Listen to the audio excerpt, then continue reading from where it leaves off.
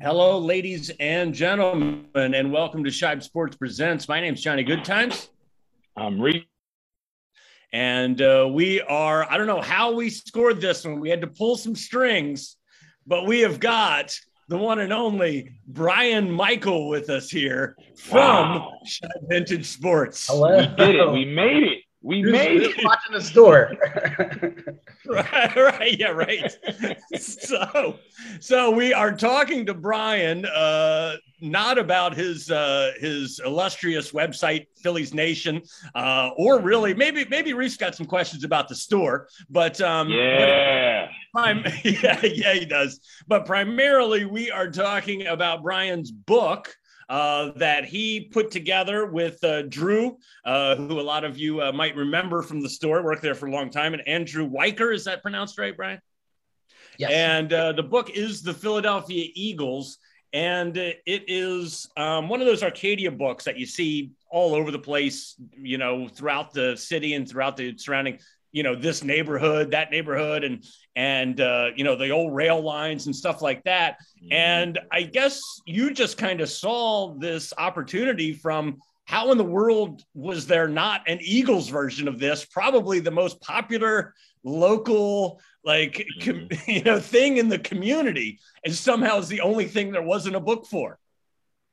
Yeah, there was one for the Phillies, the Athletics, old Connie Mack Stadium, and we were selling a lot of those books at the store, and we were always kind of thinking, oh, what Eagles book could we sell alongside the rest of our vintage merchandise? And there really wasn't many history books. There was, of course, Ray Diddy's Eagles Encyclopedia, but that's not really so accessible to everyone, which is a great resource. We leaned on it a lot. But yeah, there was no quick and easy history of the Eagles. And we figured, you know what? We sell a lot of the Phillies and A's ones. We could probably do the same for the Eagles and also, have a good time putting together this kind of collection of photos. So that's really what was the driving force behind it. Just the fact that, like you said, no one's done it yet and it needs to be done. So we did it. And it was a lot of fun along the way. Sorry, go ahead. I was just going to ask what.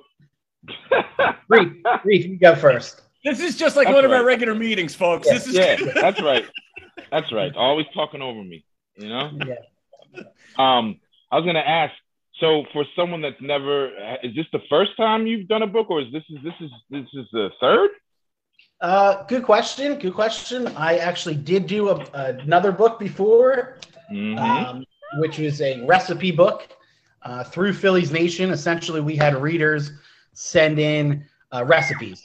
So it was just a tailgating kind of companion of stuff you can make at home, stuff you can cook at the ballparks. So that was kind of my first foray into publishing, and that came out probably like 8 or 9 years ago. And well, this one's a photo book too, so in neither instance did I really have to do much writing, right? More editing, both collections. So yes, this is my second one, technically. Nice. Okay, cool. What was something you learned about the Eagles that you didn't know going into the book? Well, there was a lot. I mean, a lot of just learning players, right? Like I know all the Eagles in the Eagles Hall of Fame now. I know most of the All-Pro players. I know most of the general managers. I would say the most interesting and fun part, honestly, was learning about the owners of the Eagles. Starting with Bert Bell, then we had Lex Thompson, right? Then they traded franchises with Pittsburgh. Then we had the Happy 100, which was a group of 100 investors that owned the Eagles for a long time. So that was kind of an interesting setup. But then we had Jerry Woolman, Leonard Tost, Norman Brayman, and finally Jeff Lurie, who is by far the most boring of all the owners that we've had so far. Like him compared to the rest of the crew that have owned the Eagles, it's like night and day. He is a professional. He brought the Eagles, up a level into the 21st century. But the rest of the crew, I mean, just stories upon stories about how they made their money, how they blew their money, how they managed the Eagles like it was like a toy, like it was something fun, for them. They didn't really take it so seriously as a business all the time. So just learning these huge personalities. This sounds oddly familiar. yeah. That's the ownership. It goes right to your head. We're hoping that a Jeffrey Lurie type takes over Shibe at some point. So these whimsical, half-cocked current owners don't just treat it as a toy, but as a profession. Yes. Now these other owners were all independently rich, and that's a big difference, and that's probably part of why they were so crazy, but also, of course, how it led to them buying the Eagles. The past couple times the Eagles have been sold, it was for a record amount for pro sports franchises. So it's always, it's never a bad investment, even when you have people like Norman Brayman kind of driving it into the ground. These stories of these guys, these rich guys, these playboy guys are just nuts. Just spending money on everything, gambling, booze, divorces, charities, like it runs the gamut. And one day I hope to be that wealthy and be able to make so many. Start fights at bookbinders. It was totally insane. So I mean, that's even before we get into the players, into the ups and downs of the seasons, to the fans. It really kind of starts from the top down with this franchise. And there's never been this like over imposing force like, Lombardi or Hallis or the Maras or Marshall down in Washington. So the Eagles have always been kind of like this middling franchise. And again, I think Jeffrey Lurie has really helped elevate them a lot more.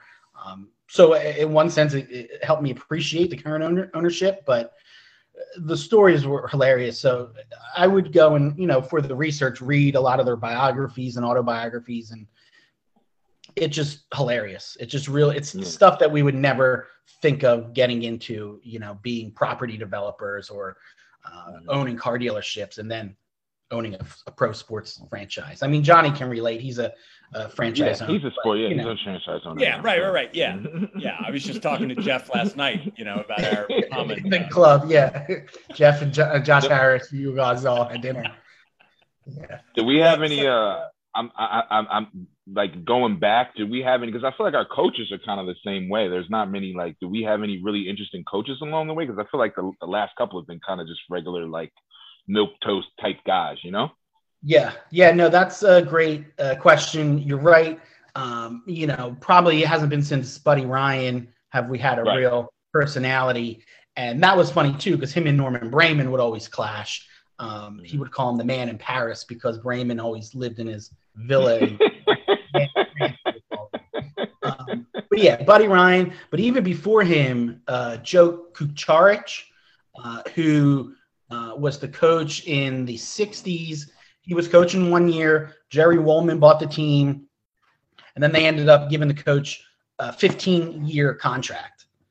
So imagine that, 15 years, you're going to be the same coach for the team. It only took 1 or 2 years for this guy, Joe, to have a falling out with everybody. The media, the fans. The team was bad. He traded away some of their best players like Tommy McDonald, and everyone hated him.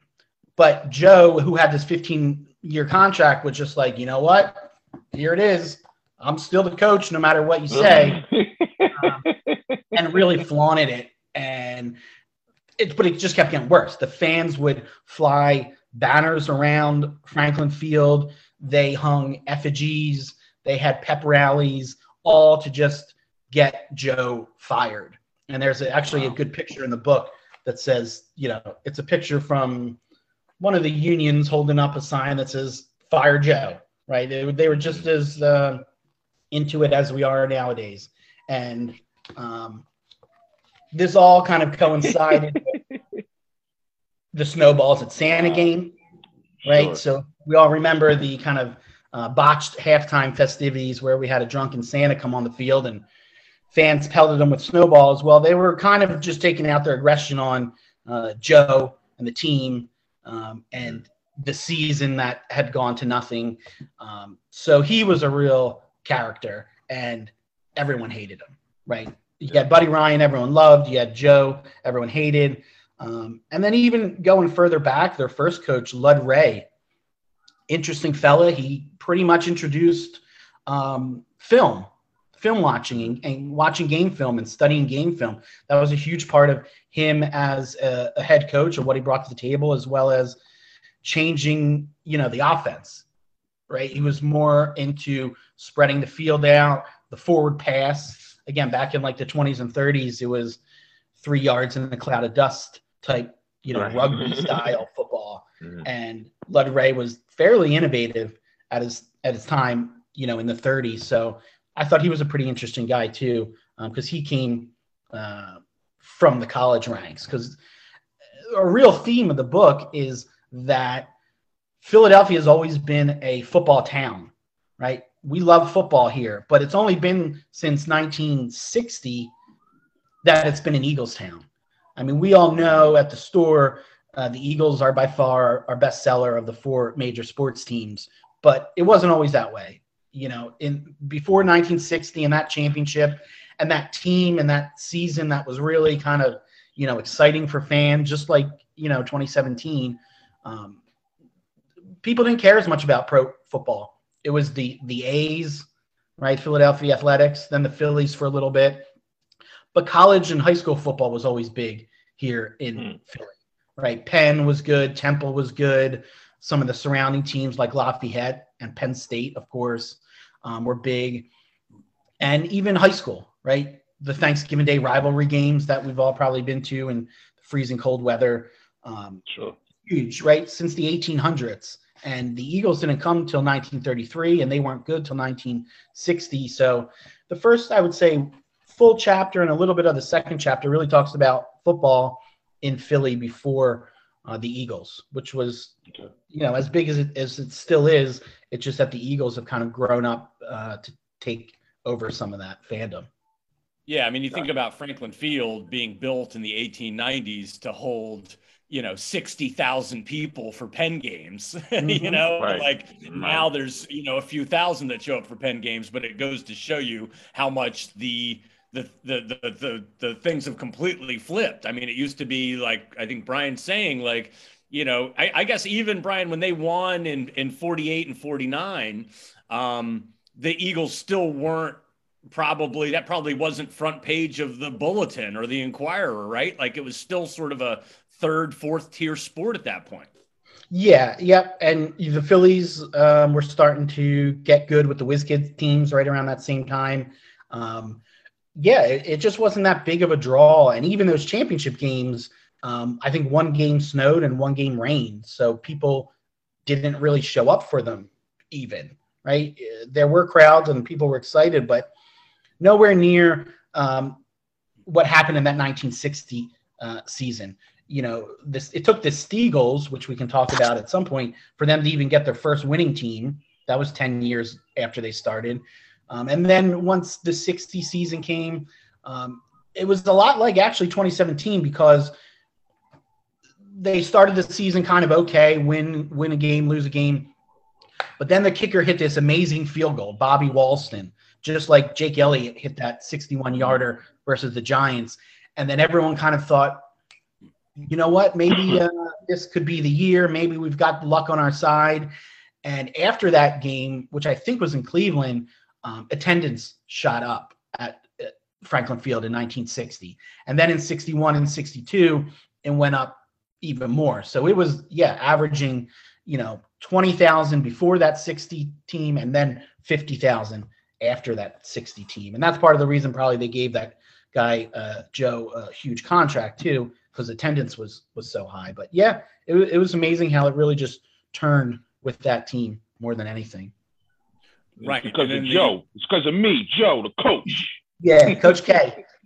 It's but then sadly the Eagles and kind of a lot of our local teams have this, they don't seem to build a system that continues to be good. They seem to win one in a vacuum and then sort of go back to mediocrity. And it really took until Dick Vermeil came here in the 70s. Was there anything that you learned about that whole situation with Vermeil and Jaws and like that team that I kind of feel like that was probably the second team that the city fell in love with after that 1960 team? Yeah, and just real quick to kind of reiterate what you were saying, the team was sold after the 48 season. So they had a new owner going into the 49 season, and then they won the championship again. So, talk about lack of consistency. The owner wins the championship and then sells the team. But yes, the Dick Vermeil saga was a different one, and it was interesting, and it was kind of like the 93 Phillies in that they didn't win it all, but they still have this kind of special place in our hearts because part of it was the team itself. It wasn't the most talented team. The coach before Dick Vermeil traded away a lot of the draft picks.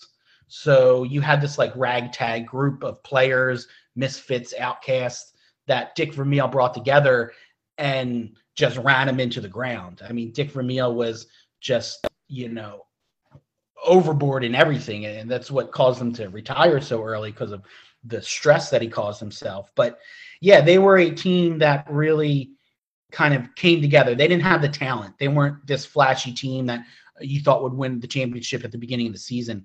But bringing in Ron Jaworski in particular, that was a big part of the chemistry on the team, and talking to some of the old players and Ray Didinger and the Eagles' old photographer, Ed Mahan, he mentioned same thing. They were not a very good team. They just had a lot of chemistry.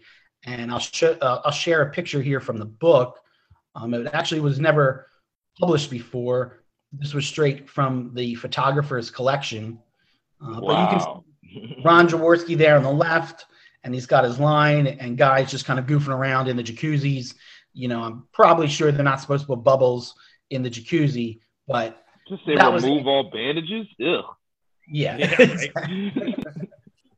But they were just like a fun group, and fans relate to that. Fans love that. Fans love the 93 Phillies and John Kruk and that attitude and that kind of blue collar mentality. And that's what this 1980 team was. And even before, they were starting to get better. 78, 79, and you could see it kind of building. And then it all came together in 1980. So yeah, people really got behind them. Of course, they beat the Cowboys in the NFC Championship game, which, will endear you to the city any day of the week. And they really thought they were going to beat the Raiders going into that game, the Super Bowl down in New Orleans. But, they were still a young team, and they may not have been prepared for kind of all the hoopla surrounding the Super Bowl, and of course the Raiders had that experience going into it. Yeah. But yeah, very similar to 93. Did we get blown out in that Super Bowl, or was it like close? It was more of a blowout than close. I think it was like 27-10, I think. Something like that. Yeah, and it wasn't. Yeah, it was over. It was over pretty quickly, but it's. I think it's like Brian says, when I hear people talk about that team, they never talk about that Super Bowl. They talk about that Cowboys game has taken on, especially before we won it a couple years ago, took on this sort of almost mythical status as the most important game in Eagles history. And going back to 1960, it probably was until that run 3 years ago. Yep, definitely. And we have a picture from it. Part of it was Wilbur Montgomery. They thought he was going to be injured going into the game, and then he ended up playing. And then I think it was the second play from scrimmage, maybe even the first, he broke off a 42-yard touchdown, and people were really into it. But also some of the other kind of fun facts, if you may not have known, John Madden, who the Eagles lost. Wow. Not lost to. He was commentating the Super Bowl then. He was drafted by the Eagles. So back in the day, he never played, but, he was originally drafted. So learning some of these random old players that came and going through the Eagles system was pretty interesting too. He was one of them. Nice. Any favorite guys on the team? We've talked about owners. We've talked about head coaches. Were there any players that you learned a bit more about that you were that you really enjoyed learning about?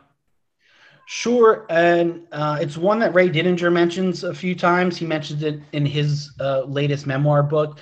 But Tim Rosovich, I don't know if you guys know him, but he was a lineman and was crazy. He was quite literally a crazy dude. Diddy tells a story in the book. He goes up to a player and he's like, "Hey, I heard the story about Tim. Can you tell me if it's true?" And Ray starts talking, and the player's like, "Yeah, it's true." And Ray's like, "Well, what about this story?" "Yeah, it's true." "Well, what about this story?" "Yeah, it's true." This guy would eat glass. He would light himself on fire. Right? He would, stand up on a table in the middle of bookbinders and throw food. He later became a stuntman in Hollywood, so he was an actor afterwards. But he was, a certifiably insane dude who you love when they're on your team, you hate them when they're on another team type guy. And didn't care who he was talking to or what he was doing. He was just a goofball. And it's fun to see those sorts of personalities because, the game's so professionalized nowadays and social media and what players say and don't say. You don't really have someone really. I guess maybe Marshawn Lynch might be a recent example of someone just doing whatever they want. But this was a great story. Tim Rosovich, I thought, but also just learning the old players too. Norm Van Brocklin, of course. And for me, I would say Steve Van Buren. Right, we've heard the name plenty of times. We know he's an Eagles great. I guess I just didn't realize how great he was, in terms of the entire NFL and, how much better he was than most other players at the time during those early championships. So he was a pretty big one. He was from Honduras too, which was interesting to learn. And I like all the guys' haircuts too. They all have these like crew cuts from like 30s and 40s that you could set your clocks to. And it was really funny learning who they were behind the scenes. So him, Bucko Kilroy. Bucko Kilroy's a great one they talk about in the Eagles documentary that was produced. He was the dirtiest player in football. And that's what his teammates said. And the opposing team said it. And they were like, yeah, he would snap your ankle and then he'd get up and start laughing. Right. And then they cut to the Bucko Kilroy just going, like he still has this maniacal laugh. Well, I mean, if you're named after a Bond villain, you have to break ankles and laugh like that. You know what I mean? That's kind of like written, it's law, Yeah. He was, and then there was a Time magazine piece about him that called him, I think, the dirtiest player, or it said something. So he sued them, not because they called him the dirtiest player, but for some other like very inane reason, like they got a number wrong or something else. He very admittedly is like, I am the dirtiest player. And ironically, we have a picture here of him playing with his kids at the game. Also, I believe this guy went to North Catholic as well. Yeah, he's a Philly guy. Yeah, sounds about right. Yep. Right. So he made a living being a dirty player, but also he invented the scouting combine. He was one of the first kind of scouts for pro football teams, and he had a long executive career with the New England Patriots after his time with the Eagles. So, yeah, he was a dirty player, but he was also a pretty smart guy as well. So there you go, a North boy for you. North Catholic. Obviously, so we've got a new Steagles shirt coming out. Just heads up, so everybody knows we got one on the way. It's awesome. We're excited about it, and want you to talk a little bit about that team. We obviously interviewed the author last year of probably the only book about the Steagles, but wanted to kind of get your take on that whole bizarre situation and what you learned about it as you were researching the book. Sure. And that book by Matt Algo is a great book. because it tells the story of the Steagles, but also gives the context of World War II and the draft and what it was like here in America and in the NFL offices and the war offices, how that all kind of came together to leave us with this team known as the Steagles. But basically, you had all these players that were drafted. Anyone who wasn't drafted, I think they were a 4H classification, basically meant you were some way disabled, maybe you had a perforated eardrum or, an injury that prevented you from service. So you had like the least able players playing in the NFL, plus not many of them. And like I said, the Eagles and Steelers at some point swapped franchises. The two owners, the Rooneys and Bell, were good friends. So the Steagles didn't have enough players, or the Steelers didn't have enough players. The Eagles probably could have fielded their own team in 1943, but the Steelers did not. They were thinking of not playing that season at all, but they came to an agreement with the Eagles to say, you know what, we'll share the team. We're going to call them the Philip Pitt Combine. I have a picture to share. They shared the colors, right? You can see here the green uniforms with that Pittsburgh Steeler yellow socks. But for the most part, since the Eagles had more players, it was more of a Philadelphia team than a Pennsylvania or a Pittsburgh team. I think 6 of the 9 home games were played in Philly, only 3 in Pittsburgh. But again, it was one of their best seasons. They had a winning season that year. The 2 head coaches had to combine. The Eagles coach, Greasy Neal, and Walt Kiesling, who was a very good coach for the Steelers. So you had a team with 2 coaches, and of course they didn't get along either. One wanted to run the offense, one wanted to run the defense. They hated each other. The players hated each other because now they have someone from Pittsburgh taking your spot, right, on the roster.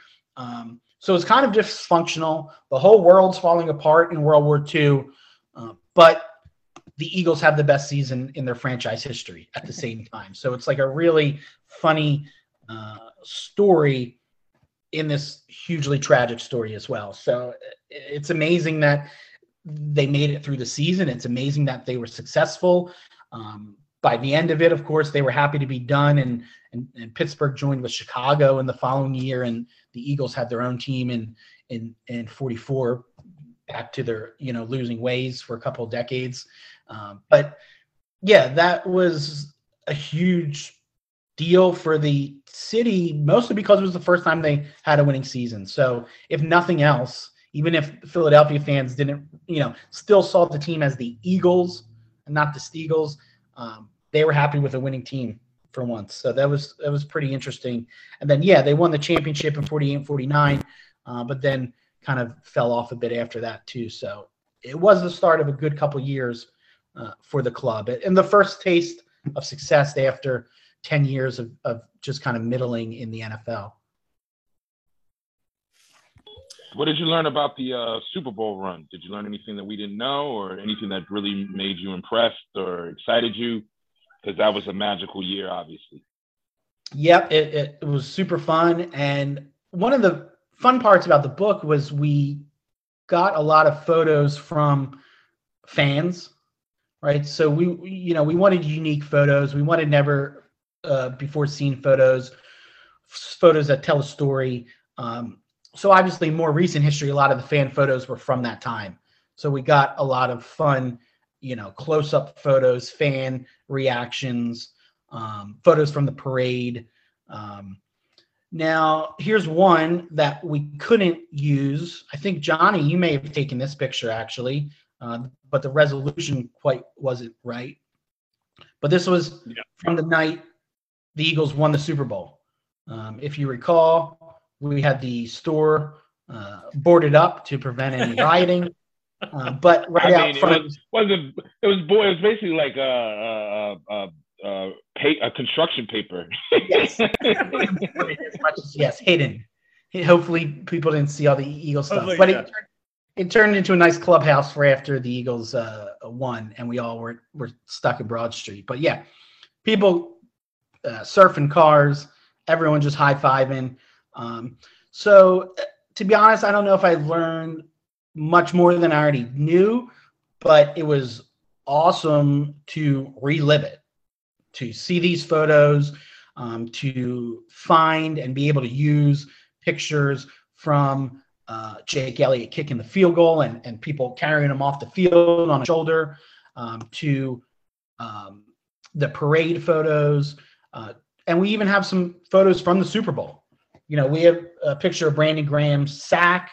We have a picture of Zach Ertz, RIP, his catch to win the game. We have a picture of the Philly special in there. So just having access to those, I thought was pretty awesome because, you know, a lot of the photos we wanted to use, we couldn't.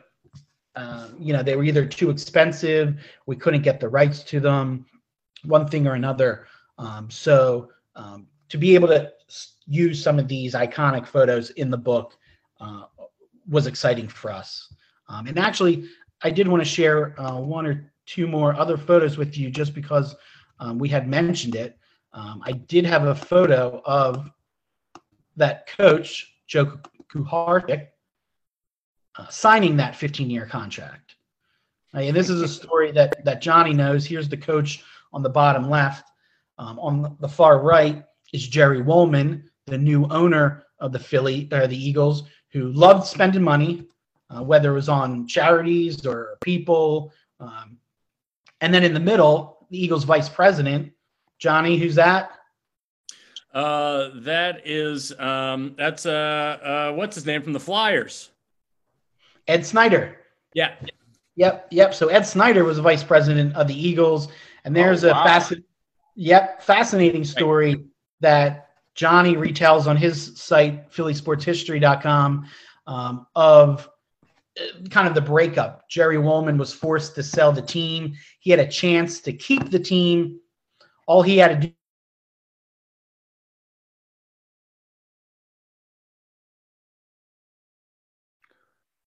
Well, I think Brian froze up there, but I can tell you a little bit more about the story while I'm waiting for Brian. So Wolman took over the team. Brian, can you hear us? Yes. Yeah. All sorry. Right. Yeah. We lost you there for a second. Yeah. Go ahead. Tell the story. So Wolman had taken over the team, and he was a really neat guy. He had started from absolutely nothing, being out, and he was in coal mining town, and really. Yeah, just came from nothing and built himself up as a businessman, and he did things, you know, at least according to most people, he did things the right way. He took care of people, just an overall great dude. And then they signed Kuharich, who I think was coach at Notre Dame. Yes. And then they signed Kuharich. The team really stinks. Like Brian mentioned earlier, that's when the snowball game happens because we weren't going to get OJ. And which makes you wonder a whole other set of American history could have been different if we had lost that game. But yeah, so Wolman and Snyder. Wolman takes Snyder under his wing. Snyder was kind of a derelict, kind of going nowhere. Wolman took him under his wing because he knew his dad and said, all right, I'm going to make him vice president of the Eagles, and I'm going to lift this young chap up.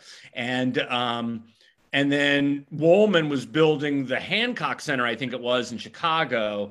And they got halfway done with the project and the foundation started to crack. And it's one of those deals where if you're building a skyscraper and things go wrong halfway through, this is 50 years ago. Like now I'm sure they'd be fine. But back then, like you're ruined. Like you can't just tear down a skyscraper and start over. Like you've already spent all that money to get the financing for the building. So he basically was like, all right, I'm going to sell all of these assets. And that included the Eagles and the Flyers. And he needed Snyder to sign off on selling the Flyers to, I think it was like a group of Q80 businessmen or something. And Snyder was like, nope. And he's like, dude, I'm going to be ruined if you don't sign off on this, because Snyder had a percentage and they needed to sell the whole thing. And Snyder was like, yeah, sorry, man. And it was really like, it's a really fascinating story because Snyder is kind of this icon in Philadelphia, but he got his start by, according to a lot of sources, doing Wolman dirty by sort of stabbing the guy in the back who gave him the chance in the first place. Yeah. So yeah, crazy story. So Woolman basically lost everything, and he's, when Brian talks about fascinating owners, he's certainly one of them. Right. And then he had to sell the team, and he eventually sold it to Leonard Toews, but not before Ed Snyder tried to buy the team with a lowball offer. And of course, Woolman was like, "No effing way! He just screwed me out of everything." And he did. Woolman lost everything. He was a poor man. He went from a poor coal mining guy to $100 million properties, back down to rags again. And the Woolman story. And yeah, like you said, he did a lot of things the right way. Everyone liked him, and he was a nice and generous guy. But you know, that's Philly for you, I guess. Yeah, I mean, I think you just in business in general, you gotta, you can't be too nice of a guy, I don't think, And it sounds like he got taken for a ride, Yeah, in his most vulnerable time, his friend just stabbed him in the back. Like, business, it was business. Sorry, buddy. Right. Yeah, and then, like I said, Ed Snyder becomes like one of the probably 5 most important people in the city for the next 50 years or 40 years. So just a wild story. Well, where should we look for this book? Where can people go to get the book that you guys just recently came out with? Sure. Well, of course, you can get it at Shibe. We sell it at the store, online at shibesports.com. And their autographed copies are available there, exclusive to Shibe. But you can actually basically pick it up anywhere these sorts of Arcadia books are sold. So your local Barnes & Noble, your local stores in and around Philly. We've done a couple events already. One at, I believe it's called A Novel Idea up in Wayne, PA. We're going to do another event at the Morristown Barnes & Noble on December 4th. So we'll do a book signing and a little talk there kind of for the holiday season. But yeah, obviously, of course, you should get it at Shibe. That's the best place to do it. The only place you can get a signed copy. But yeah, hopefully it's sold at everywhere. And we've also donated a bunch of copies to local libraries around Philly and different kind of after school programs. And I've been popping them in those little lending libraries you see at the parks, just sneaking them in there with some stickers for the kids. So they're hopefully everywhere. They'll pop up anywhere you look for them. The idea is you'll be able to find the book to buy. So yeah, I mean, you just go to your local park and just start digging through hollowed out trees. You can find one. Yeah, Brian hides in the trees. Brian hides in the trees and watches the children. Are they reading? Are they reading the book? Read, children, read. No, that's, again, one of the best parts about the book. Obviously, it's a photo book, so it's very accessible. You don't have to get too deep on any one topic. Sure. Hopefully you do. Hopefully it kind of sparks some ideas and you're like, oh, I'm going to learn more about Tim Rossovich or Jerry Woolman. But it's also organized in a way that you can pick it up at any page, right? Like you can leave it in the bathroom, pick it up at any point, read a couple captions and be like, oh, that was interesting. And then go back along to your day. So it's a fun book to read. It's not a chore. And it didn't feel like that way writing it. It was fun to write it. And we learned a lot writing it. So it wasn't like a slog of trying to get your ideas down on paper. Luckily, the history has already been written. And of course, Ray Didinger has done an amazing job. And Ed Mahan, the old photographer, has done an amazing job. And it's really kind of just retelling some of those stories. And like Johnny said, the Jerry Woolman story and the Stiegel stories. And, they're interesting. It's interesting stuff that happened on the field and off the field. And that's the fun part of the book.